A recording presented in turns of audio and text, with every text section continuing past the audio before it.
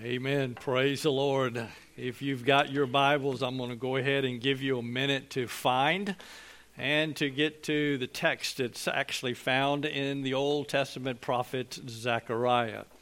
And so if you can find Malachi, go one book to the left, you'll find Zechariah, one of the Old Testament prophets.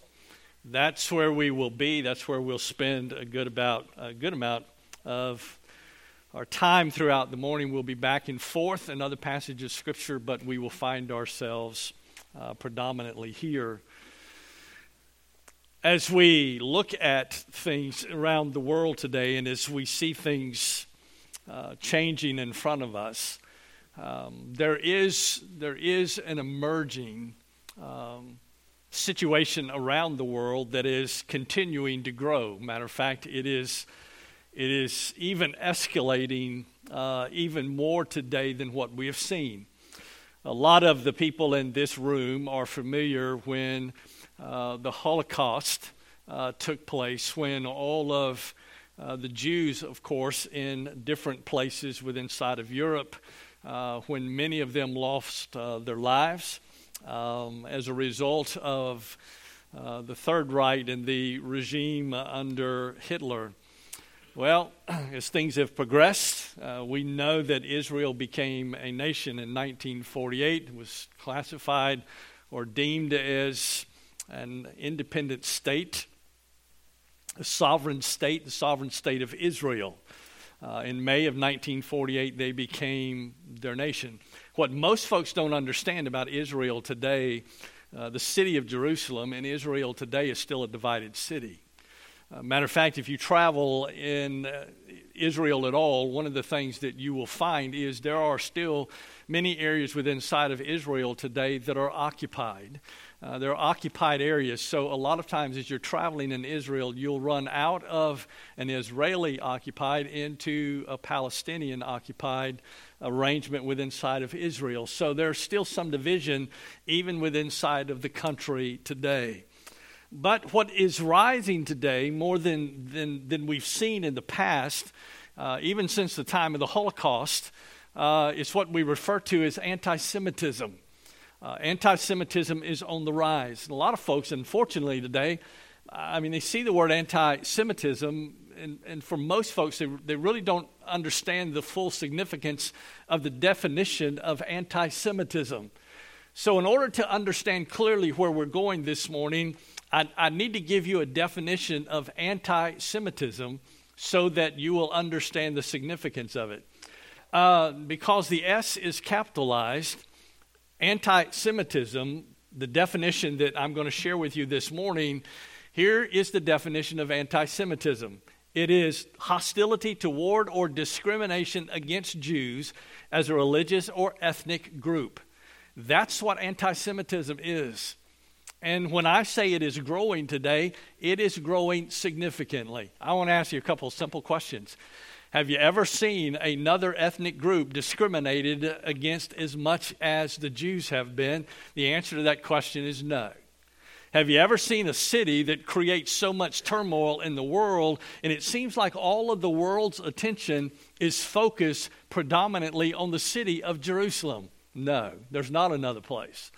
And so as you take into all of that and you consider all that and you look at the magnitude of all of that, it begins to, so what is the significance of it? Especially as we move toward the end times in the last days. Anti-Semitism is escalating everywhere around the world today.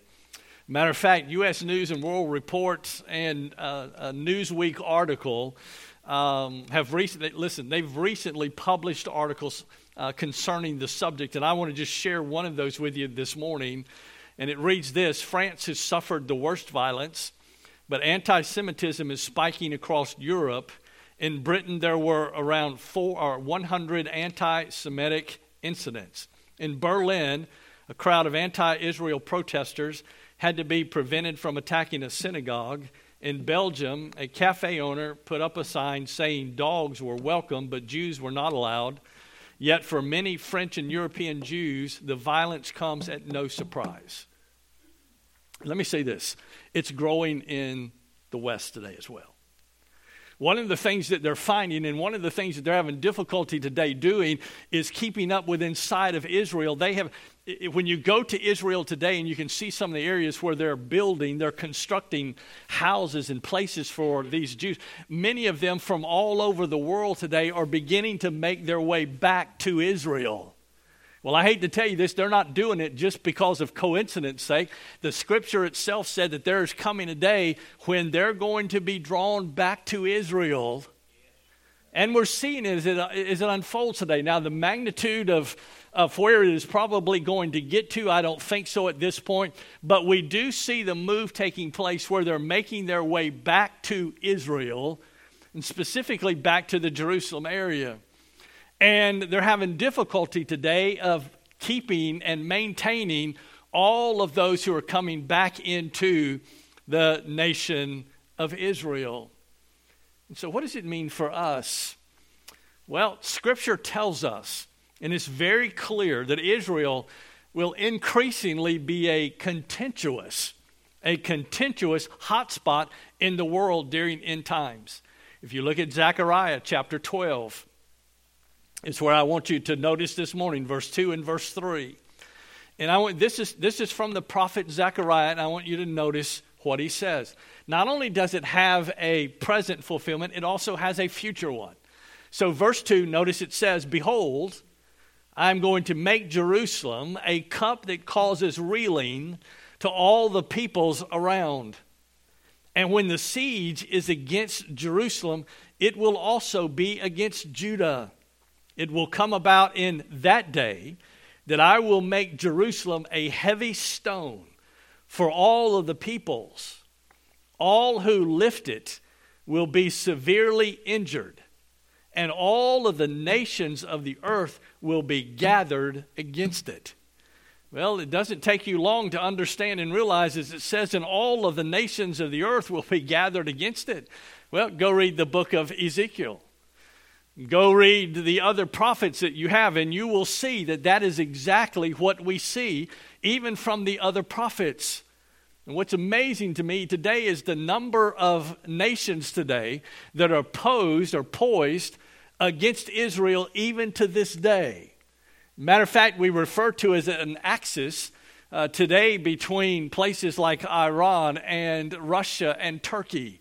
And when you look at those locations and notice where they're located strategically when it comes to Israel, it is no wonder in our minds that, here's one of the things I want you to understand. Outside of anything else I say today, here's one of the things I want you to understand. This is orchestrated by God. Marvin read this morning from Isaiah, and we're going to go back to Isaiah chapter 46. God is going to bring it to pass. And oh, by the way, nothing is going to stop it. It is going to happen just the way that God said it's going to occur. And also, I hear people say this all the time, well, isn't specifically the city of Jerusalem today, isn't Israel predominantly atheist when it comes to their beliefs? That is, but please listen to me, just because of their refusal to the things of God does not negate the covenants that God made with them, nor the promises that God made to them. They will be carried out exactly the way the Scripture says that they will be. If there is one thing that this verse tells us, it's Zechariah chapter 12, verse 2 and verse 3. Even though Israel is small, matter of fact, have you ever taken the time to look how small the nation of Israel is? I don't know if you've ever read any of the history behind, but from 1948 when they became a nation, go look at all of the wars that they've been. How many of y'all are familiar with the 6-day and the 8-day war of Israel?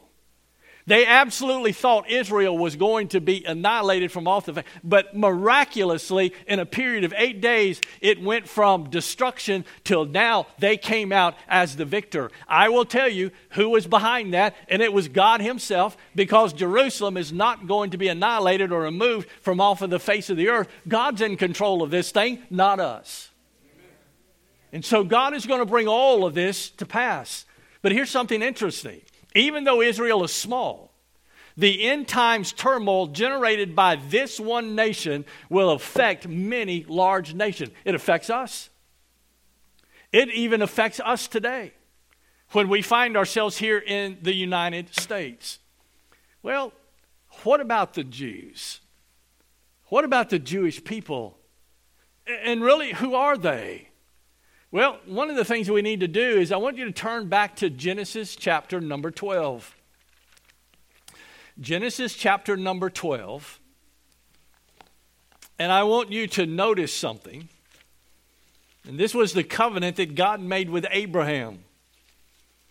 Genesis chapter 12 and verse number 3. Genesis chapter 12 and verse number 3. In the covenant that God makes with Abraham, as he lays out all of it to him, look at verse 2. And I will make you a great nation, and I will bless you and make your name great, and so you shall be a blessing. But look at verse 3. And I will bless those who bless you, and the one who curses you I will curse, and in you all the families of the earth will be blessed. And my dear friend, I'm going to tell you something. That's truth because it comes out of the Word of God. I will bless those who bless you. I will curse those who curse you. And so therefore the relationship that we have today between God and the Jewish nation as a whole and with the Jewish people has not been removed from the eye of God himself. As a matter of fact, you say, well, Brother Robert, how in the world do you know that? Well, did you know that the Scripture speaks of Israel, the Jewish people, as the apple of God's eye? That's who they are. Well, let's go back to Zechariah, all right? Let's go back to Zechariah chapter number 2. Zechariah chapter 2. And I want you to notice, as the prophet shares with us, this thought. Zechariah chapter 2. I'll give you a minute to get there. Zechariah chapter 2.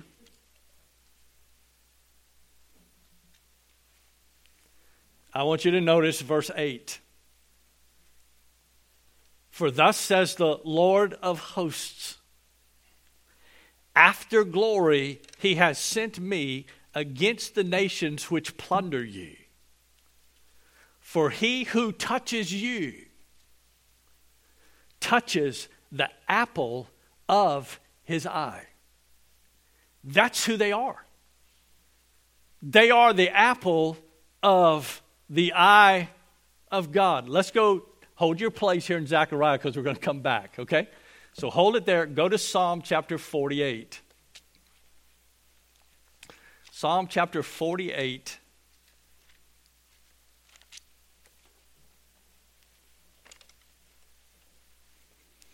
And I want you to notice as Jerusalem is spoken of in Psalm 48, verse 1 and verse 2.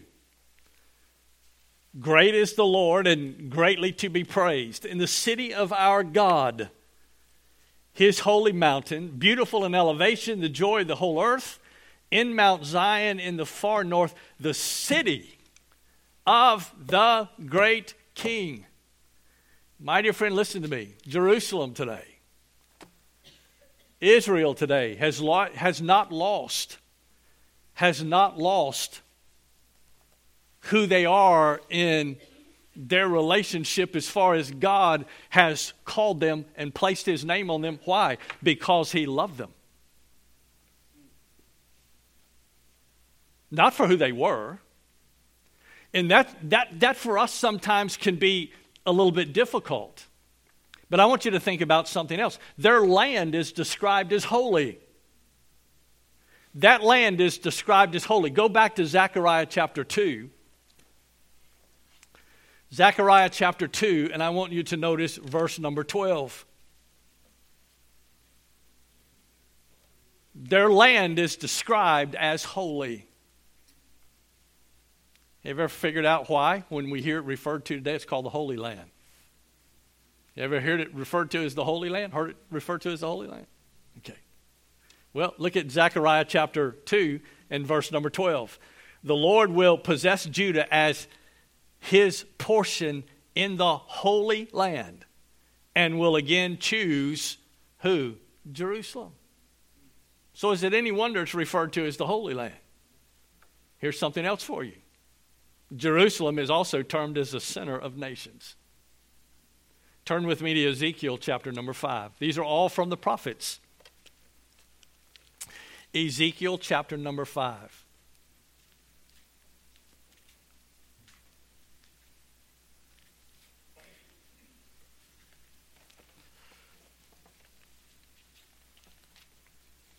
Ezekiel chapter 5. And I want you to notice verse 5. Ezekiel chapter 5, verse 5. Thus says the Lord God, this is Jerusalem. And I want you to notice what the prophet says about Jerusalem. I have set her at the center of the nations with lands around her. I'll tell you what, Jerusalem sure gets a lot of attention today, don't they?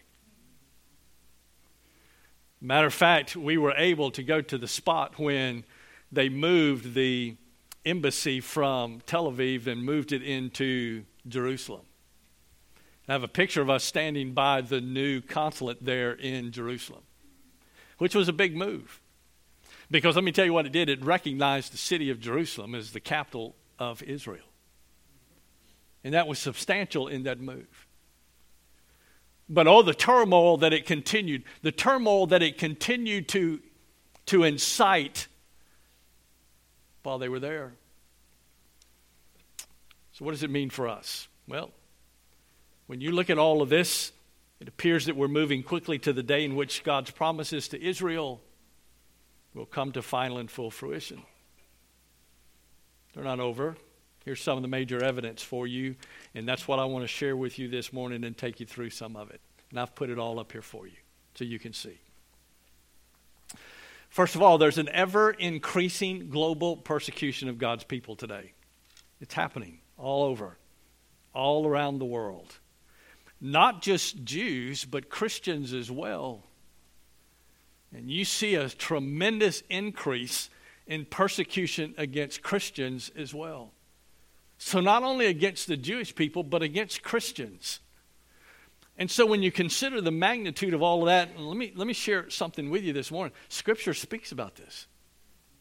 The Scripture speaks as we move toward those last days, you're going to see that happen. Is it any wonder that we find it happening today? Here's another interesting thought for you. Number 2, Israel continues to be a relentless sore spot in the world. I mean, the Temple Mount itself is a major contention point, a major contention spot. Even some of the boundaries around the area has come to a height today in intensity of difficulty for all of that region. And what's scary is when you're on a bus and you're traveling and you come from one area and you come into the city of Jerusalem, and one of the things that you find, you come out of one occupied area and you come into an Israeli occupied area, you have to stop at these checkpoints. So things are not well there when you consider who Jerusalem and Israel is. Here's another one. The conflict in the Middle East is continually escalating. Well, you don't have to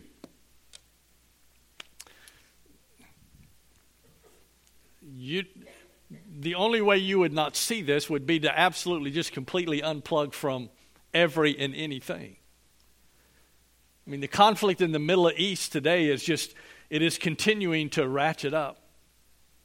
And as you watch the players and you watch the major players that are becoming involved, what is interesting is all of those major players, you can go back and read the book of Ezekiel and you'll see them as they're starting to formulate. Well, that's where we are. Things are moving, and we're making our way to the end times, to the last days. A lot of people ask me, said, "Well, Brother Robert, when do you think that's going to occur?" I don't have a specific time frame. All I can tell you is that we're moving that direction. Well, here's another one for you, okay? Efforts are underway right now toward the rebuilding of the Jewish temple. There is an organization inside of Israel today known as the Temple Institute. And the Temple Institute right now is overseeing the rebuilding of the temple in Jerusalem. And oh, by the way, it's going to be rebuilt. According to the scripture, even after Jesus Christ was crucified and rose from the grave in AD 70, when Jerusalem and the temple and those were destroyed. Matter of fact, the only portion that you find today when you go to the city of Jerusalem, there's a part of the Western Wall that is still there. And part of that area, the Temple Mount and some of those areas are still there today. So is the temple going to be rebuilt? According to the scripture, it says that it's going to be. The Temple Institute right now, and I'll just share this with you. They already have the furniture and the majority of those things to operate inside of the temple when the temple is rebuilt. They're already in place. So it's coming. Here's one I bet you may not have heard, and probably, unless you were reading behind them, and some of them in Jerusalem may not have seen this yet. But the Sanhedrin has been reestablished after 1,600 years of absence. The Sanhedrin has been reestablished. Keep in mind, after 1,600 years of absence. Just exactly what was the Sanhedrin? Well, the Sanhedrin was a council of 71 rabbis that basically governed Israel under Roman rule during the time of Christ near the temple, and they continued to function outside of Jerusalem until around 400 AD. But now they have started back in force, 71 rabbis. So what is the Sanhedrin doing today in Jerusalem? Through the Temple University, well, here's what they're doing. They're overseeing the rebuilding, and they're going to assist in identifying the Messiah should he appear on the scene.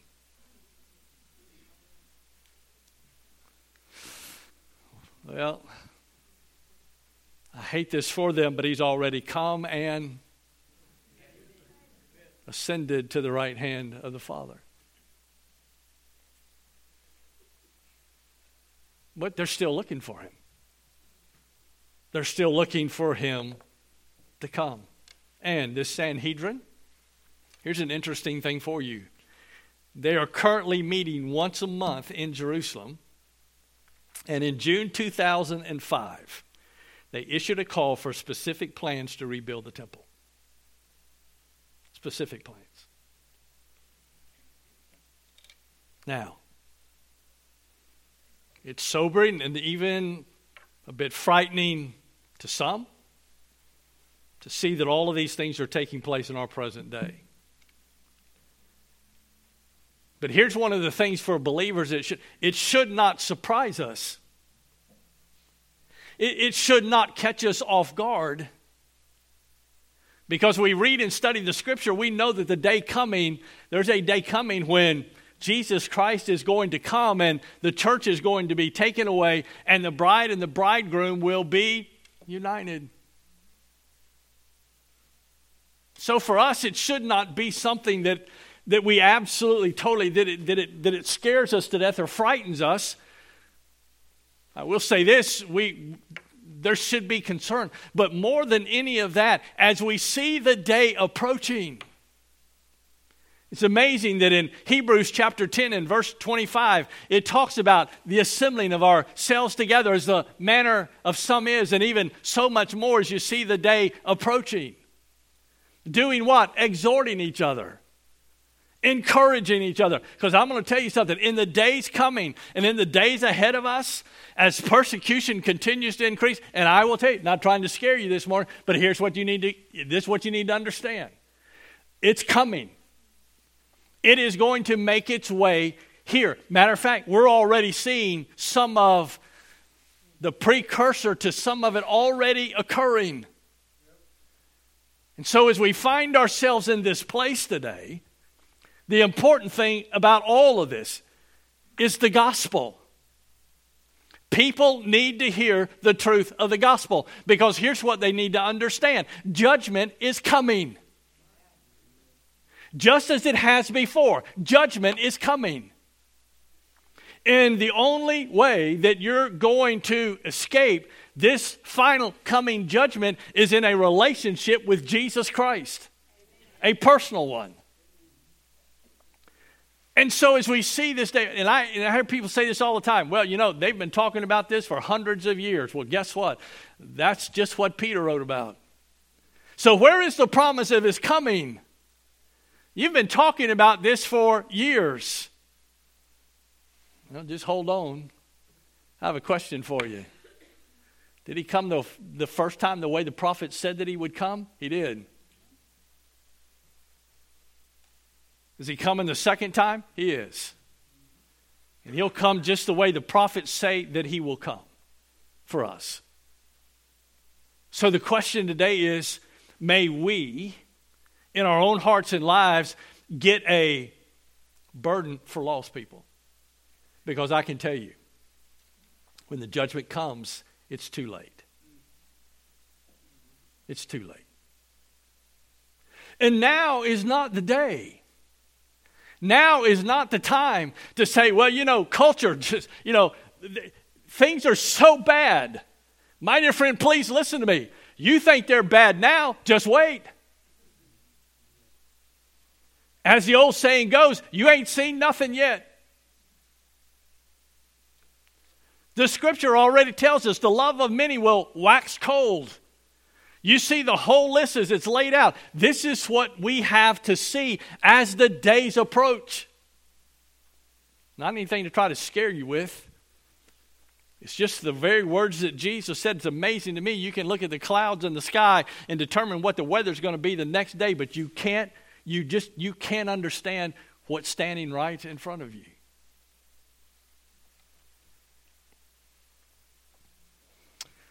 I'm going to ask you to turn to another one of those Old Testament prophets that you rarely go to. It is the book of Hosea. Yes, it is in the Old Testament. Hosea chapter 5.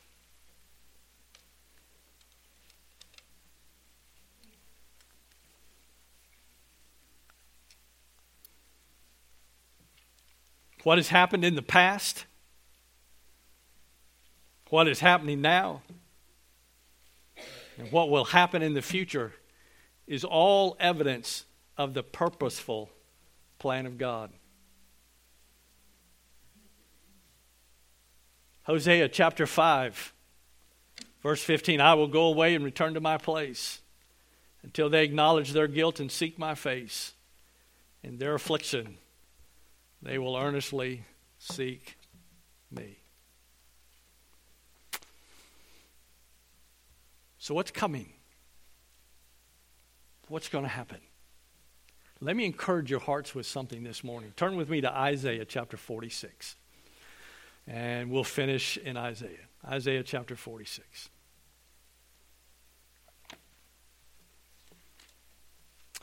Isaiah chapter 46,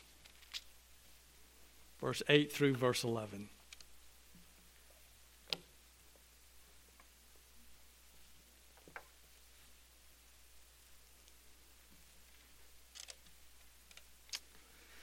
Isaiah chapter 46, verse 8.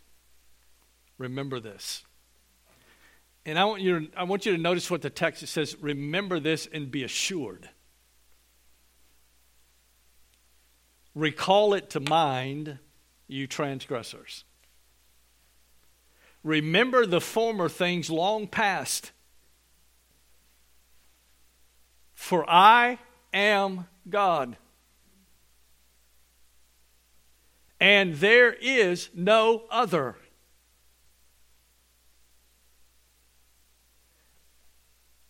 I am God, and there is no one like me. No one. Verse 10. Declaring the end from the beginning, and from ancient times things which have not been done, saying, my purpose will be established, and I will accomplish all of my good pleasure. Verse 11. Calling a bird of prey, speaking of Cyrus from the east, the man of my purpose from a far country. Truly I have spoken, truly I will bring it to pass.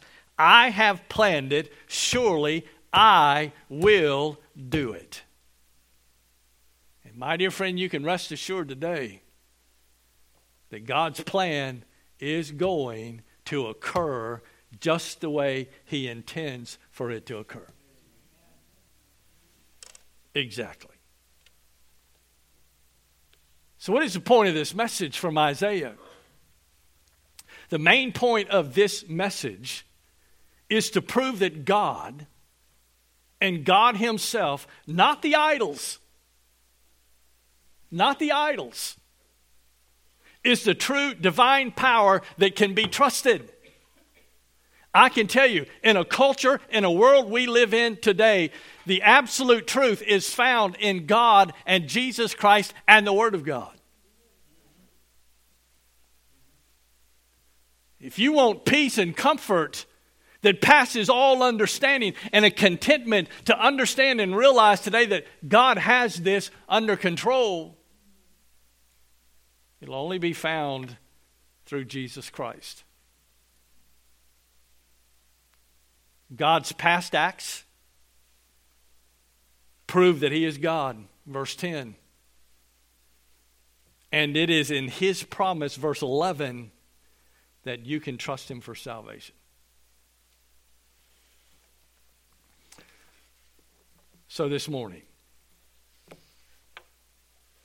and Jerusalem is the city at the center. God loves it. Satan hates it. Jesus wept over it. The Holy Spirit descended in it. The nations will be drawn to it. And Christ will return and reign